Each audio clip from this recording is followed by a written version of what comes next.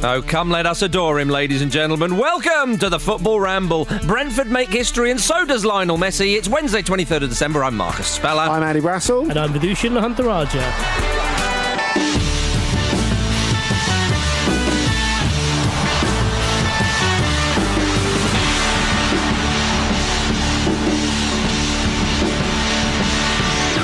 It's beginning to look a lot like Christmas. Thank you, Vish. How you doing, boysies?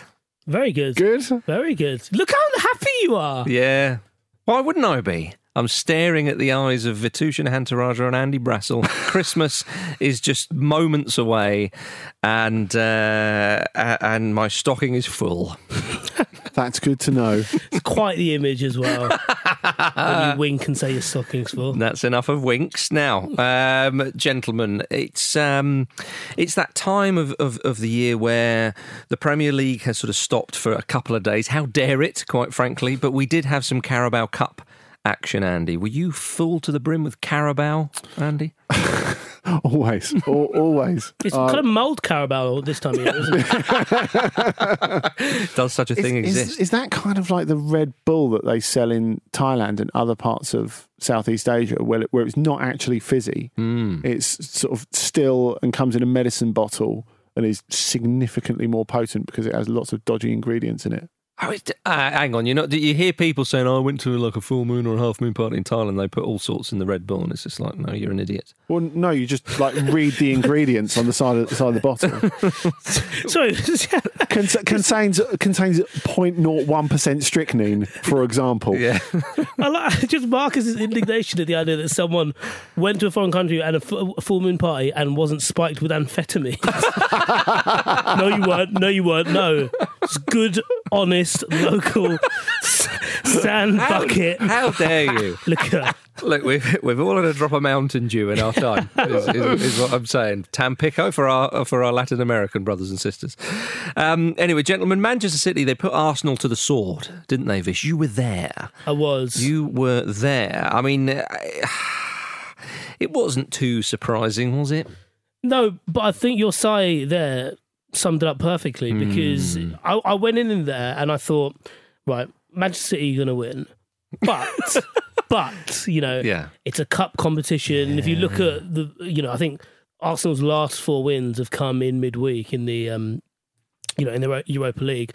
And you know that way that cup competitions have that kind of distracting effect for teams who are doing badly. Mm-hmm. Yes. And you can almost kid yourself into being a cup team. As, I suppose if you look at my club, Manchester United, obviously the PSG games, you can kind of think, well, actually, we're just really good at high-pressured, high-level football matches. Well, look at Wigan when they won the FA Cup. They were relegated a week or two after. Yeah, exactly. So it doesn't really kind of translate to anything, anything tangible. But I thought, maybe this could be it. And then Man City scored after 3 minutes, and I'm like, okay, well, it's not, because even in the way that Arsenal equalised, there was that little bit where they kind of ramped it back up, and then City turned it on just a little bit louder in the second half. Yeah, I mean, Lacazette scored, which is the only consolation, really. It's a nice goal as well, beautifully constructed and finished. But that was a Lacazette header, wasn't it? That's what he's really good at, manipulating himself in the box. Absolutely right. But then, of course, the goalkeeper, Runnison, didn't have the best of evenings, which is a shame, Andy. I mean, the pundits were saying, why didn't they put Leno in goal? And you just feel for the young keeper, who made a good save, I think 1-1, and then that goes in, you think, oh dear. I mean, you'd like to say that Mahrez goal could happen to anyone. Unfortunately, it happened to him, didn't it? I mean, I think it's just... Pat Bonner said it could happen to anyone. Yeah, I mean, I think it's... It was just like Pat Bonner. It was like one of those, wasn't it? Yeah, World Cup 94. Correct. Yeah. I think that's it, because if... It's just about confirmation bias, really, isn't it? The idea that Arsenal are going in a certain direction, and one of the symptoms, not the causes, but the symptoms of that, is the fact that they sold for a very decent amount of money backup stroke number one goalkeeper, who a lot of Arsenal fans thought, rightly or wrongly, should be number one, and replaced him with a guy who couldn't get in the Dijon team, who their previous sporting director, Peggy Luyindula, said, we're going to let him go because he deserves to be a number one keeper somewhere. So that's the who was it? Dijon, sorry? Peggy Luyendula said that the sporting director said that he deserves to be the number one goalkeeper somewhere. As a lesser club than Dijon, that's obviously massively implied. Yeah, absolutely. Yeah, which is absolutely. You would think Arsenal were a step above, and also, well, he's not going to be number one keeper there. I think it's more that he received this offer that he never expected from a club like Arsenal. So, maybe being a number two and living in London and getting paid a load of wedge is not that bad. Was it the Seth Johnson complex? Yeah, exactly. Walks in and says, "Why do they want to talk to me?" Oh, yeah, sure, yeah, I'll take that. Yeah, I'm not here as a plumber.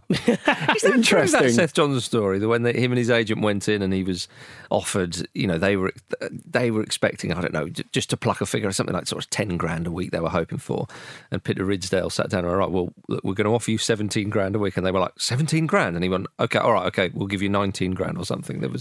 Is that true or is that apocryphal? I don't know. It sounds a bit ridiculous. Yeah, I don't know that it's true. Certainly aspects of it will be embellished, but it does fit, doesn't it? And that's the problem. Yeah. I can see that happening, which is exactly why it was such a shambles at the club at the time. Yeah. Anyway, Andy, sorry. It wasn't a good performance from him in goal, of course. But Man City, they just sort of went about their business. I mean, it was a cup quarter-final, lest we forget. Manchester City got a very good pedigree in this competition, and they just really had quite a lovely old time. Yeah, and there's just that level of delight and such that great relationship between Manchester City and the Carabao Cup. I particularly enjoyed the tweet from the Manchester City account after the third goal, where it said, VAR wouldn't have given it, but we don't care. You do love to see that from an official account, don't you? Yeah, you really do. I mean, what did you sort of make of Manchester City's performance, Vish? It was nice to see Phil Foden come on and strut his stuff. He's one hell of a glider, isn't he? He is a glider, and we love a glider. And so there was a point in the second half, quite deep into the second half actually, where he carries the ball from just in front of his box and eventually kind of snakes his way through to, deep on the Arsenal left. And it didn't look like he was going very quickly at all. But Ceballos, who'd played the whole game, it was nowhere near him, and he would have been side by side with him at the start of this run. And I just thought, I don't think we realised how quick Phil Foden is. And if you look at a lot of people who write about Manchester City specifically, but also kind of look into the, I suppose the brainier side of the game, one of the things they say when you look at Foden's, obvious gifts is that while there isn't necessarily space in the middle for him right now, he could easily do a very, very good job for a club like Manchester City out wide. And when you see that kind of pace, you're like, oh, okay. And then you see the cross he put in for Laporte's header, and the way he just it's a short corner routine, so naturally Arsenal were closing him down, and he just managed to find enough space. Just sort of wafted it in. I think Foden is one of those players who he's come along in the right era. In the 90s, where would you put him in a 4-4-2? You see what I mean? Yeah. And so he's one of those players with and when you say out wide, again, years ago, a player like that out wide. Yeah. Really? Where do you sort of in the middle? And I think that's why it's. That's a good point, actually, because I think you look at the Premier League, and I'm sure I've mentioned this before, but post Modric and post David Silva, actually, now it's okay to not be 6'2" and built like a brick outhouse and play in the centre of a Premier League midfield. So that's the difference. But I think the interesting thing with Foden and that point that Danny Murphy did it for Fulham as well. That point that Vish made about the pace that he has, the sort of low key pace that he has. I mean, it's the same. It's a nice way of putting it, low key pace. It's the same with Kevin De Bruyne, isn't it? And I think what's interesting, the discussion around Foden in recent weeks is moved on from he's going to replace David Silva to at what point does De Bruyne sort of take the downward slope. Maybe it's a bit early for that sort of chat, but with the age that Foden is, maybe he's the eventual successor to De Bruyne rather than to David Silva. And I think it's quite interesting how that conversation has developed. Yeah. I think you're absolutely right to say that glide that he has, that bodes very, very well.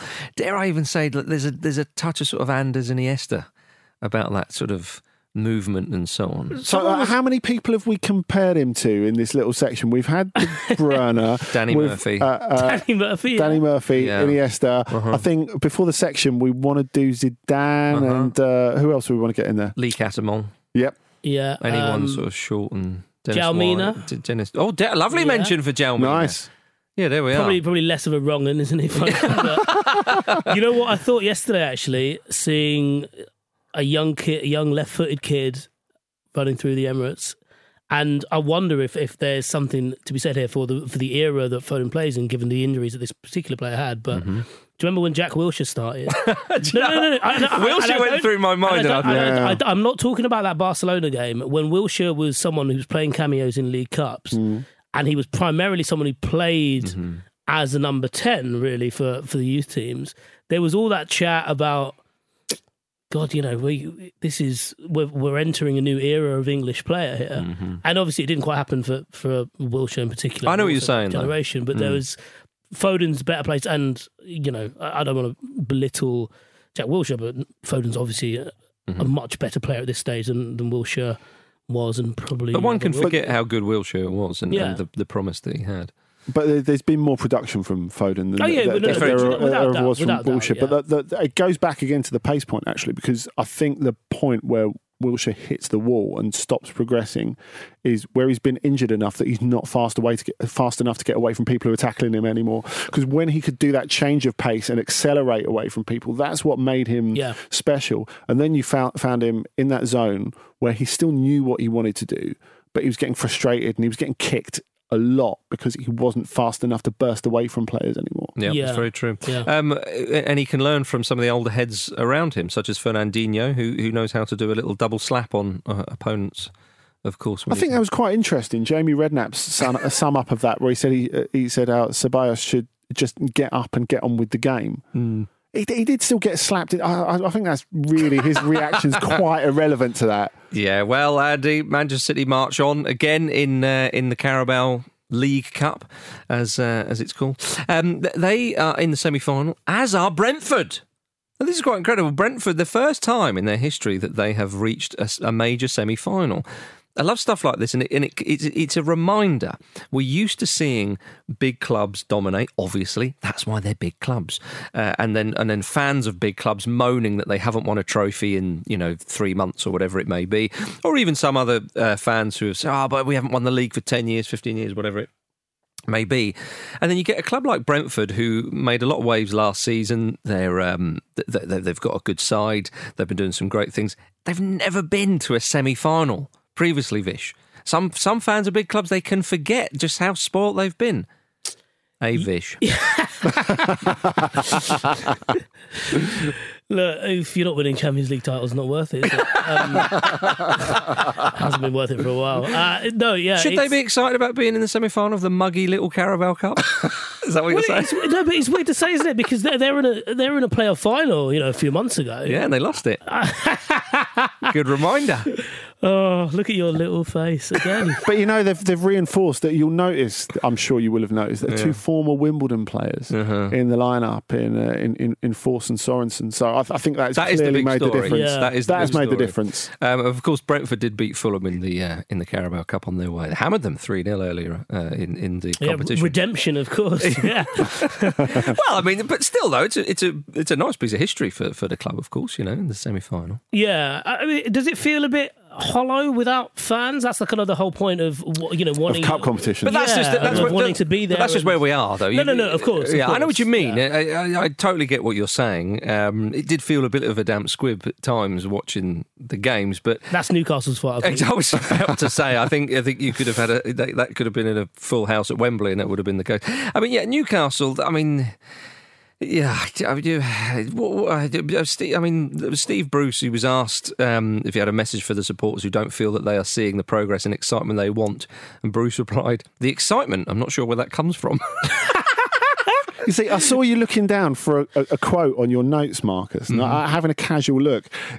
I just saw the bit, and you said Steve Bruce says, and I read, "We're delighted to create a new chapter in Brentford's history." that's actually Thomas Frank's quote. Yeah, you won't put it past old Brucey to say that as well. I mean, Newcastle, he did throw on Andy Carroll as a late sub, and he sent he had a go. He had a volley which went about 15 yards over the bar, which sort of summed it all up, didn't it? Farewell performance before being snapped up by Big Sam. Big Sam Allardyce. Oh, hey, what a Christmas present that would be. It's funny because one of the I guess for me, regular routines of post-pandemic, and I guess everyone has had their little routines, we've spent a lot more time indoors, is texting or calling my in-laws to tell them when Newcastle United are on what channel, and I was in the middle of some work, and then about 2 minutes before this kicked off, I was like, right, oh no, I've forgotten to tell them. So I gave him a ring and said, oh yeah, they're playing away at Brentford in the cup,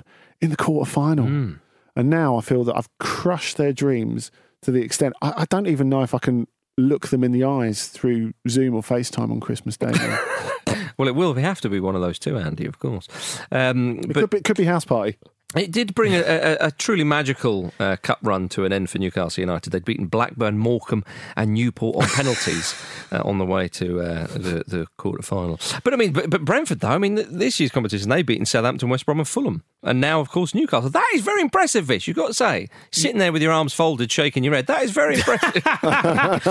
I was trying to think of what the term was for soft ultra. I'm a sympathiser, Brentford sympathiser. Yeah, I'm a Brentford apologist. Yeah. A very good pizza around there as well. Oh yeah. But the fact that they were able famously.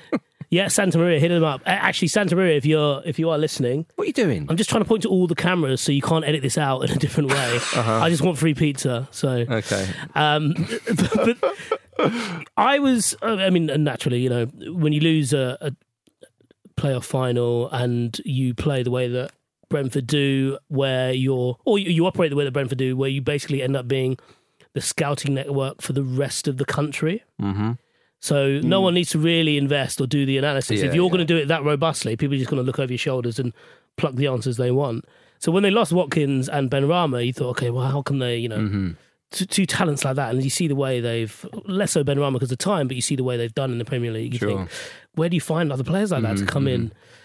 And they just have. And they left one of them on the bench, Ivan Toney. It did, yeah. And De Silva's goal was lovely, actually, we should say. It's a great finish. Excellent volley. But I felt really positive about Brentford, as you know, when I was mentioning Sorensen and Force at the beginning of this segment. And now I'm like, they didn't lend us Watkins and Benrahma. I feel like we're ripped off. Andy, everyone has not even moved on. They were never held back by this, I feel, other than your silly self. Gentlemen, let us talk a little bit about European football. Juventus last night lost 3-0 at home to Fiorentina, laugh out loud. They were down to 10 men early on when Cuadrado was sent off. But what about that, Andy? Aaron Ramsey was substituted. He wasn't happy about it either. He's probably still angry about Cuadrado's tackle. It was an absolute leg breaker on Castrovilli. It's one of those ones where you get a yellow and the referee realises straight away he's going to have to go and have another look, and that's what happened. But Fiorentina were already winning by that point, and they played really, really well. They only 1-0 up. But still, the way they've played recently, them going and winning anywhere is a story. Going and winning at Juventus, giving Andrea Pirlo his first defeat. And as well, I think we have to underline just how much Fiorentina hate Juventus. They absolutely... It's one of these little ones that maybe despise them. That someone like myself might not be aware of. Yeah, they despise them. Obviously, part of that goes back to Roberto Baggio, and then since they've continued at a reasonable rate nicking players from Fiorentina. Obviously, Bernardeschi's been riding the bench for most of the time since they spent a lot of money for him. So for them to go and put one over Juventus, who they absolutely hate. They celebrated like they won the World Cup final afterwards because it's been such a miserable time for them, because they've been right down the bottom, hovering above the relegation zone. And Frank Ribery had one of those nights as well. Indeed. Which was nice. It's always pleasing to hammer the old lady. What are we going to do with that? What? Just at this time of year as well. I don't know what you're talking about. You'll be in church in 48 hours knowing that you'd have said this on this show. Yeah, exactly. And that's why I need forgiveness. Elsewhere in European football, Lionel Messi scored his 644th goal, breaking Pele's Santos record. It's the most goals scored by one player at one club in the history of football. Not even Pele and his statistics can stand up against Lionel Messi. He can't even lie about being as good as Messi now. Where's Romario in all this? He's been very quiet. I was going to say, it's Romario, the guy who scored the goals in his back garden. Why is Pele getting dragged into this? Don't drag Pele into Romario's garden, for crying out loud. Absolutely. But that's just, again, it was a time we thought to ourselves that they're just every week there's records tumbling with Messi and Ronaldo, of course. And then this one happens and you think, oh, right, that is...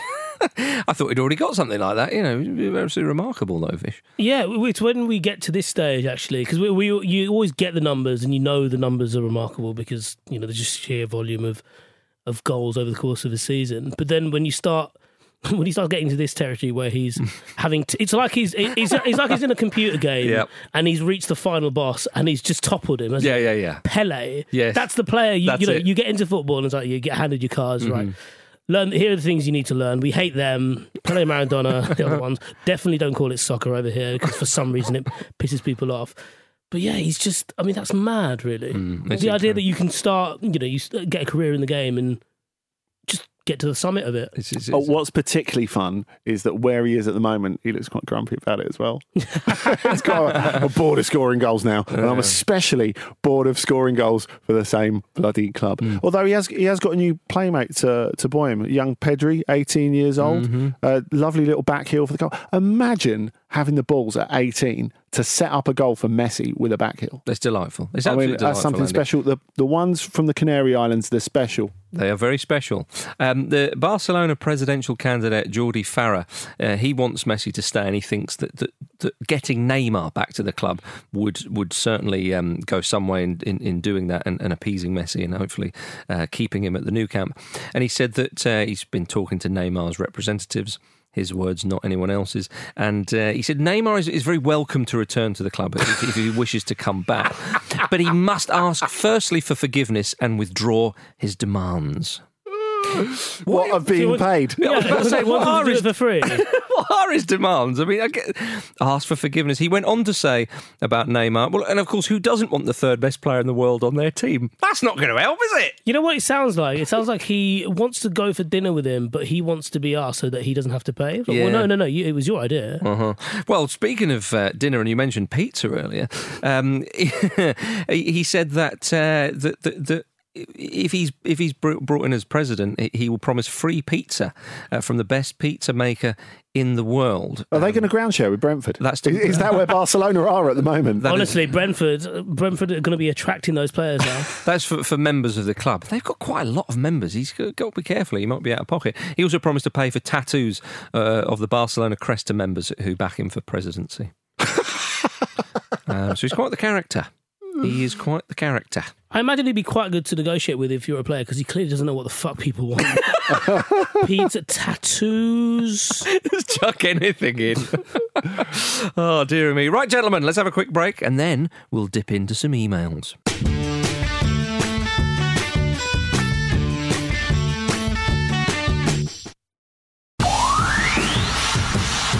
What about Aston Villa, your old side? Be hoping for big things this evening. Yeah, I think like we said earlier, they've won.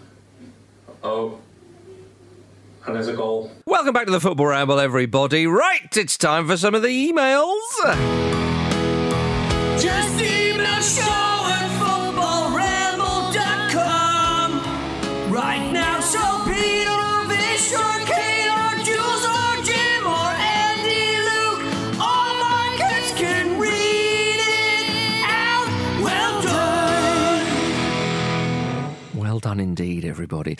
After we found out that Jim had spent many a night thinking about Ali Reza Yakinbash, you've been telling us on Twitter some of the football players you can't seem to get out of your heads. Charlie Woodall has said Histro Stoichkov.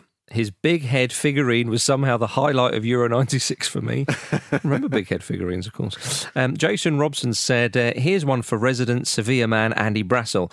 Benoit Tremolina. Not even a Bordeaux or Sevilla fan. That name is just something. It's nice, isn't it? It's a lovely name, that is. Aaron Young said, Pierre Van Hooijdonk. This name has haunted my life since I was 16.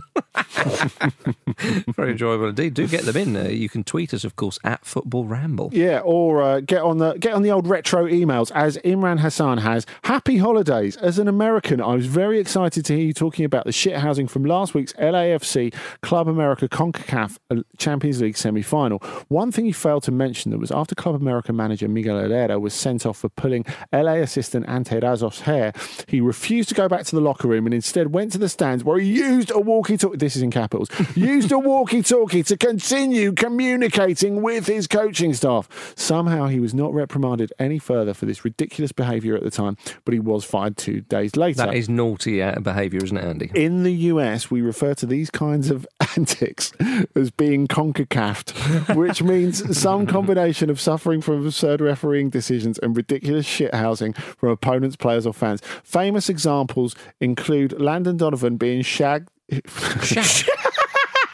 Another baseball reference. No. Leave it there and continue reading that sentence. Landon Donovan was shagged by what? You've no idea how good it gets. Include Landon Donovan being showered in bags of piss and vomit during a World Cup qualifier against Mexico So Christmas at the Pete's. Azteca.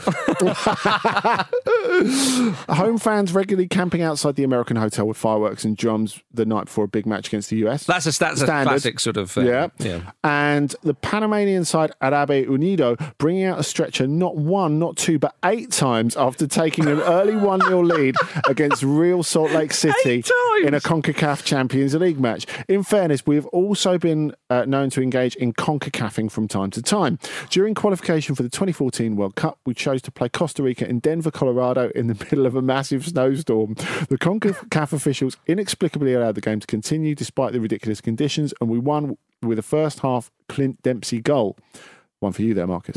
Needless to say, the Costa Ricans hold this against us to this day. I'd love to hear about similar stories of shithousery from other people's local teams or countries. So would I. Thank you so much, Imran. That's lovely stuff, Imran. No, excellent. Andy, any kind of bits of shithousery from other countries that leap to mind? I remember the World Cup, it is quite standard for opposition fans, or if the locals don't like a particular team, they'll be outside their hotel and kind of making noise and all that kind of stuff. I'd have a decoy hotel, I think, if I did that. Sort of one from the Jack Grealish playbook. Yeah, maybe, yeah. But that's sometimes why England have sort of stayed out of the towns in recent World Cups. What, in their 5-star prisons? In their 5-star in South Africa, yeah. Ladies and gentlemen, a quick reminder about our schedule over the festive period. We'll all be back with a preview show for you tomorrow. When I say all, I mean Vish, Andy and I. Then we'll be delivering a delightful gift on Christmas Day in the form of a very, very special Ramble Meets episode. You don't want to miss that. We'll then be releasing 2 festive episodes on Monday and Tuesday next week, where all the gang will get together for some Christmas laughs and a few games. And there's a preview show episode and available on Wednesday, 30th of December, before we round off the year with a bonus Best of 2020 episode on New Year's Eve. Should be a right old cracker. Speaking of crackers, Scottish football pundits are having a square go, as I believe they say up there. I say that. I know they do. Or they certainly used to. Martin O'Neill. Now, by the way, the Scottish Cup final has yet to be mentioned properly on this show since it happened on the weekend. And it's a disgrace that Celtic were allowed to win. It was a great shame because Hearts, they're a league below Celtic, thanks to dark forces. They were 2-0. They came back. I mean, in terms of bravery, Vish, they should have been given the cup, shouldn't they? What, in just for Craig Gordon's apoplexy at being connected? I mean, that is wonderful, that, because every goalkeeper thinks about doing that, or they probably think about going a step further. But he was like, "No, I'm gonna throw at you. You know you've annoyed me." Eduard Panenka him, and then he got up and he went to throw the ball at him. And he did, but he kind of pulled out a little bit as well, thinking, "Oh, I don't want to get sent off." You see, the angriest I've ever seen a goalkeeper, I think, is it was in a Champions League qualifier penalty shootout between Udinese and Braga, and one of the Udinese players tried to Panenka Beto, and he caught it. You know, it was easy. He didn't move. He read it, and he went absolutely bonkers. Like, you've had the bloody cheek to try that on me, because this was pre Sergio Ramos glory years of Panenkering. This was about 8 or 9 years ago when Guidolin was still in charge of Udinese. But I've rarely seen a face of rage like that. Well, was he as angry as Martin O'Neill after the cup final? He was going to town in the punditry ahead of the Scottish Cup final. The beautifully made up Martin O'Neill. Oh yes, he looked like he'd come straight out of Madame Tussauds, didn't he? He did. Well, he was. You sound like Martin O'Neill talking about Leonardo. Remember when he lost himself a bit? Well, he was defending Neil Lennon, who's come in for some heavy criticism, even with some of the Celtic fans as well. They're quite far behind Rangers in the league. Of course, they do have games in hand, and it's still to play for. But they've not had a great season by their lofty standards, despite having won last season's cup last weekend. He said, "You have players who have done nothing in their careers, nothing at all, who have all been basement dwellers as footballers. They're giving their opinion. Their opinion is worthless." Big words from old Martin O'Neill. Charlie Nicholas, who certainly wasn't a basement dweller, has since written a column arguing that Lennon completing the quadruple treble, 12 trophies in a row for Celtic, doesn't put him up there with true Celtic managerial greats like Jock Stein and Brendan Rodgers. Brother Brendy getting a mention. I mean, I think that's fair. I mean, look, Lennon's had an amazing time as Celtic manager, and him coming back into the fray was unlikely, but he's done it, and he got them over the line in the league last season, and they've won another cup there. But Charlie Nicholas has said no, he's not one of the managerial greats. Whereas Chris Sutton replied to that on Twitter simply saying Charlie is sadly bitter. So that sort of sums up. I mean, I understand it's a phenomenal achievement for Celtic, winning 12 trophies in a row, the quadruple treble. But it is quite a depressing thing for Scottish football, is it not? I mean, another team hasn't won a domestic trophy there since 2016. Yeah, I know, but it's Scottish football, isn't it? You're just going to write that whole thing off. The great thing is, though, Vish, for Scottish football is Rangers and Celtic. Rangers, very surprisingly, are out the League Cup, so there will be a different name on the trophy. So that's something for us to hold on to, Andy. A little bit of hope there. Yes, it is. I've been wondering all through this section. Mm-hmm. I know Vish is an Edinburgh man. Is he Hearts or Hibs? Vish is He likes Aberdeen, I think. Yeah, I did chemical engineering at university, and there were a lot of people from Aberdeen because that's where you'd go and work as a chemical engineer. Right. So what are you doing down here then? Yeah, I was just thinking that. I went to the wrong uni. It's probably exactly why I'm here. But yeah, so I had a fondness for Aberdeen, but I did actually prefer Hibs because Hibs had quite an exciting team when I was there. Derek Riordan, Gary O'Connor, Kevin Thompson, Ivan Sproul. Keep going. Get somewhere in a minute. Fine. Ray Wilkins came out of retirement again, did he? None of them were as good as Rudy Scatchell. Now you're talking. Right, Andy. Yesterday, Mick McCarthy got a lovely mensch on the Football Ramble. Of course, he was having a go at Declan Rice, and then he was talking about banning Roy Keane's name in his house. Andy, around this time, you mentioned Mick McCarthy and Ramon Domenech having a very good working relationship. Yes. And Big Mick said that he's the best coach he's ever worked under. Well, Big Andy Brassel, you, with your disparaging comments at Raymond Domenech, might have to, well, I don't know if you're going to eat your words, you might be proved right, because he might well be back in the game. Raymond Domenech, apparently he's about to take over at Nantes. He last coached at the 2010 World Cup when the entire France squad went on strike. Which is quite incredible, really. But it looks like he might be coming back. Yeah, I mean, it's not Ramon Domenech's fault that he hasn't worked since then. I think he's still been. I mean, he's partly to blame. I think he's presumably. No, I think he's been in that bush in South Africa looking for the fitness coach's stopwatch. You remember that? That's such a niche reference. When the players refused to get off the bus when they were on strike, Robert Duverne, who was the fitness coach, he had this discussion with Domenech, and he threw a massive strop, and he threw his stopwatch into the bushes. Oh, right. And time stopped entirely on the career of Ramon Domenech. Can I ask Andy, right, so he, a lot of people would know him for the fact that he would pick via star signs, or certainly that's something that was said of him, and I think he mentioned it a few times. Yeah, I mean, he said that was exaggerated, but I think you believe stuff like that of a person for a reason. Yeah, of course, yeah. So, what was it? What did he say then? It was about Gallas being a Taurus or something like that. Was it Philip Mexes as well, maybe? I can't remember, but he mentioned that he would pick players and he would take into account their star signs, but when he said it's exaggerated, there's something he said. What could he have said? He's obviously taking it into account somewhat, and there lies the problem. Yes. It's kind of like, oh, well, people were saying that, he's a Cancerian, therefore I can't possibly pick him. That's exaggerated. But what did you say? Yeah. Do you know what I mean? It's not like he said, sometimes I like to play 4-4-2, and everyone's like, he's a 4-4-2, he can't play any other position. That would be exaggerated. But that's perfectly fine with regards to that. See, Andy, what do you think? I guess he's saying it's not the sole basis for me picking players. I think so. And for that, we should applaud him. Interestingly, we should also say, second Aberdeen mention this evening, the former Aberdeen legend Antoine Comboiré is also in the mix. Ooh. Is he really? For the Nantes job, because as we know from, I think we discussed on the Continent last week, that Laurent Blanc has taken time out from golfing now to not manage Nantes, but go and manage in the Middle East. Have you read Ramon Domenech's book, Lonely at the Top? No, I've not. Oh, okay. Well, I wonder, because he had some pretty weird views before. Imagine what is going through his head right now. I think it's if indeed he does get the job, we will be very hot on that. Taking down all the 5G masts outside the training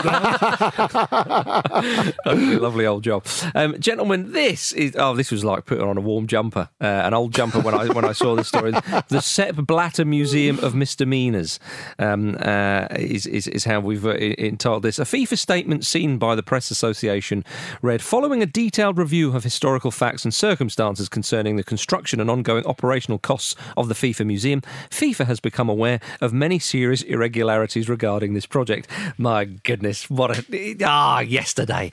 I remember for years ago on the show, we used to sort of really stick the boot into FIFA. And I would like to say, ladies and gentlemen, this sounds very self-aggrandising, but bollocks, if you can't blow your own trumpet, who will?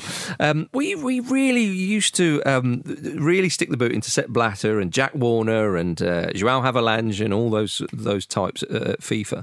But then once it all sort of blew up and it was kind of like, it became a bit boring at FIFA House. Do you see what I mean? Well, when they started, when they kind of backed up, when it stopped being a joke and started being, actually, no, they're corrupt to the core. There's so many issues. No, but when it was all done and it all kind of, they all got sort of bans and this, that and the other and so on. And Infantino came in and everything was fine. Well, okay, well go on then, Andy. What are you going to say this about is heritage. Yeah. Well, what I particularly enjoy about this statement that you were reading out, following a detailed review of historic facts and circumstances, I mean, that is a great start to a story about, the questions of viability to a museum. It is. I mean, that's really good. Yeah, well, FIFA doesn't actually own the FIFA Museum. The museum was completed in... Say what? They don't own it. The museum was completed in 2013, cost $421 million, with $117 million put into renovation and refurbishing the building, which they didn't own. And the decision to lock FIFA into a rental contract for the property until 2045 is also being questioned. Allegations of suspected nepotism. Of course, in September, Blatter's Secretary-General and former right-hand man at FIFA, Jerome Valcke, was given a suspended jail sentence over the allocation of World Cup TV rights. And he was very unhappy about this during the trial, that he had to sell his yacht since losing his job at FIFA. So there we are. Ladies and gentlemen, tonight we have more Carabao Cup action, of course. Mourinho is ready. Of course, Tottenham Hotspur are going to Stoke City. Manchester United, of course, in action as well against Everton. But yes, this is a reminder that Neil Warnock was very, very unhappy with the state of the Stoke City away dressing room at the start of the month, saying it was a pigsty and the pigs would have run away if they'd been in there. So Mourinho has received footage of the scene. As David Heitner puts it, one of his many insiders at other clubs has done a bit of sleuthing for him. That is chilling, isn't it? Mourinho with one of his many insiders at other clubs. What else does he see? I don't know. Dead people? I don't know. Do you think he's watching us right now? Quite possibly. If we were a threat in some way, or if he could get something, or he wanted something from us. There are 4 cameras in here. Yeah. That is true. You've looked into every single one. You made a quest for pizza, but in fact, you've just allowed Mourinho to spy on you more easily. I know, yeah. He knows how vulnerable I am. He knows all my weaknesses, and that's all he wants to know of anything. When I read that about, Mourinho... Has he been zooming you a lot during lockdown? He has. He has been zooming you a lot during lockdown, actually. When I read that Mourinho, one of many insiders at other clubs, I immediately thought of Jack Nicholson's character in The Departed. Yes. And Max Mourinho kind of... You know what I mean? They're everywhere. Yeah. That's it. He'd get a mole to watch his mole. Yeah. Yeah, that's so true. Oh, yeah, where brilliant. the guy goes to Sullivan, you didn't think it was just you Yeah. in the lift. Oh, my... Don't spoilers for crying out. No, Oh, you're always big on spoilers. But if you haven't watched it Everyone's yet, got ITV4. What's wrong with you? Come on. I mean, it is a terrific film. But when we talk about Mourinho's eyes and ears everywhere, I don't think we should get too carried away. I mean, of course, that Warnock quote about the state of the Stoke dressing room, it does come from a brilliant article, actually, from Michael Walker in The Athletic, where they follow Middlesbrough around in their extraordinary programme where they end up playing, 11 games in a month or something absolutely ridiculous. I'm not sure on the exact figure. So really, really worth reading. And, you know, when you think of Jurgen Klopp and Thomas Tuchel and their complaints about the schedule, it's worth, all those points are valid, but it is worth considering what it's like for teams in the Championship and League One and League Two. And I think this gives a really good insight towards that. And also, it does make me think that Jose Mourinho's eyes and ears are just reading long articles on the Athletic. Yeah, he's got a subscription, is what you're saying, yeah. I bet he used one of the offers as well, didn't he? Paying £1 a month. Yeah, exactly. Someone else's login. Yeah, I know what you're I know what you're saying about the kind of Championship, League One, League Two clubs, all that kind of stuff. But Andy, I mean, it was a pigsty, and the pigs would have run away if they'd been there. That is quite damning. Yes, it is. It is indeed, ladies and gentlemen. But that's Porter Cabin life for you. It's difficult at the moment. There was but it's not just restricted to clubs below the Premier League. There was an issue that Ralph Hasenhüttl had at Stamford Bridge because they can't use the normal away dressing room. They were placed in the hotel. Chelsea, the Millennium Copthorne. Yes, yeah. So there are loads of different hotels around Chelsea. So they leave. If you're watching it on TV, they leave by the bottom right corner of the pitch, the away teams. And Hasenhüttl said by the time they got to their dressing room at half time, they had 5 minutes and then they had to go straight back because it was too long. But then Southampton came back and drew the game 3-3. So I wonder if that walking time alone is all players need. I like the idea of them thinking like Hasenhüttl starts leading them back and thinking it's too far, and they just stop round a burger van or get a cup of tea. And maybe Nathan Redmond goes, I reckon I have a hot dog. I mean, I am quite hungry. Mourinho also said about all this, I'm not going to be the bad guy that is going to make comments about Stoke's away dressing room. Again, just like Jack Nicholson and departed, get someone else to do it. Just get someone else to do it. I haven't said anything about that. You'll never get me. So, yes, there we are. So we're looking forward to that. So we're also looking forward to Everton versus Manchester United this evening. Yes, we are. And if you enjoyed today's show and all of the many shows we've brought to you this year, then the finest Christmas present that we could ask for from you is a 5-star review on Apple Podcasts or wherever you get your pods. Right, whatever you like, but a little 5-star rating would mean the world to us, and it would help other listeners find the show. Thank you so much. As always, Dear Ramblers. Dear Ramblers, thank you very much. Right, on tomorrow's show, it's Marcus, Andy and Vish again!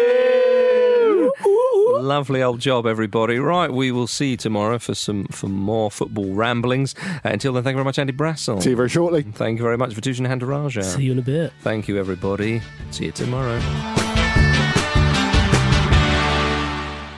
This was a Stakhanov production and part of the Acast Creative Network.